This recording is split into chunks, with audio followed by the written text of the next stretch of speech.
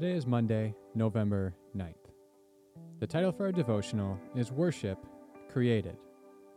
This week, we're going to put a cap on the topic of redeeming worship and really drive home some of the ideas that we've been talking about.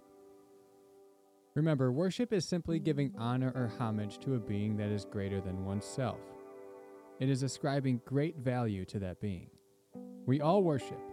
Even the atheist worships. The question isn't whether or not we worship, it is who or what we ultimately worship. For the Christian, the answer to that question must always be God. In the biblical story, worship starts on the first pages. In the garden, worship is described in its purest, most wholesome state. God's presence was fully in creation with Adam and Eve.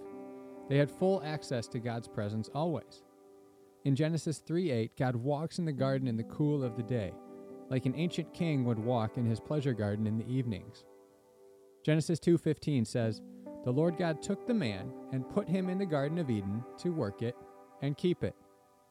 This is a garden variety hyperlink to the priestly duties of Israel. The word translated put is most often translated as rest, implying a Sabbath, seventh-day rest theme. The word translated work is used in reference to the priest's work in the temple. And the word for keep is often used to describe how the Israelites must uphold the law of Moses. The creation of man in the garden is then meant to be a symbol of the tabernacle and temple, where God's presence dwelt and worship of God was carried out. It also represents the promised land of Israel, where God's people work and keep his law and rule in that specific land area under God's authority. This was their worship. It was more than just the ritualistic practices. It was to be how they treated and ruled the land, as well as how they upheld the law, all of the law, including the social laws and personal and moral laws, as well as the ceremonial, religious laws. The story of Scripture is of a return to this idyllic Eden state, in the new creation where our worship will be us ruling, working, and keeping the earth fully in the presence of God. It is a story of God's work to redeem the wayward worship of his creation.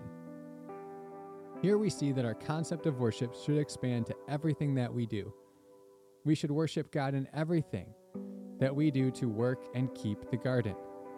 We should worship God in making culture as he called Adam and Eve to do in the first chapter of Genesis.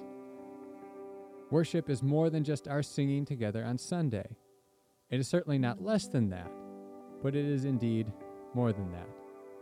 Everything we do should be viewed as an act of worship to God.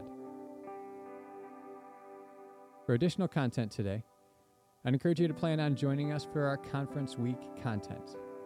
Check out the website at lifebridge.church/campaigns, where you can find our Redemptive Life campaign for the full schedule for this Conference Week. Today, I'd encourage you to reflect.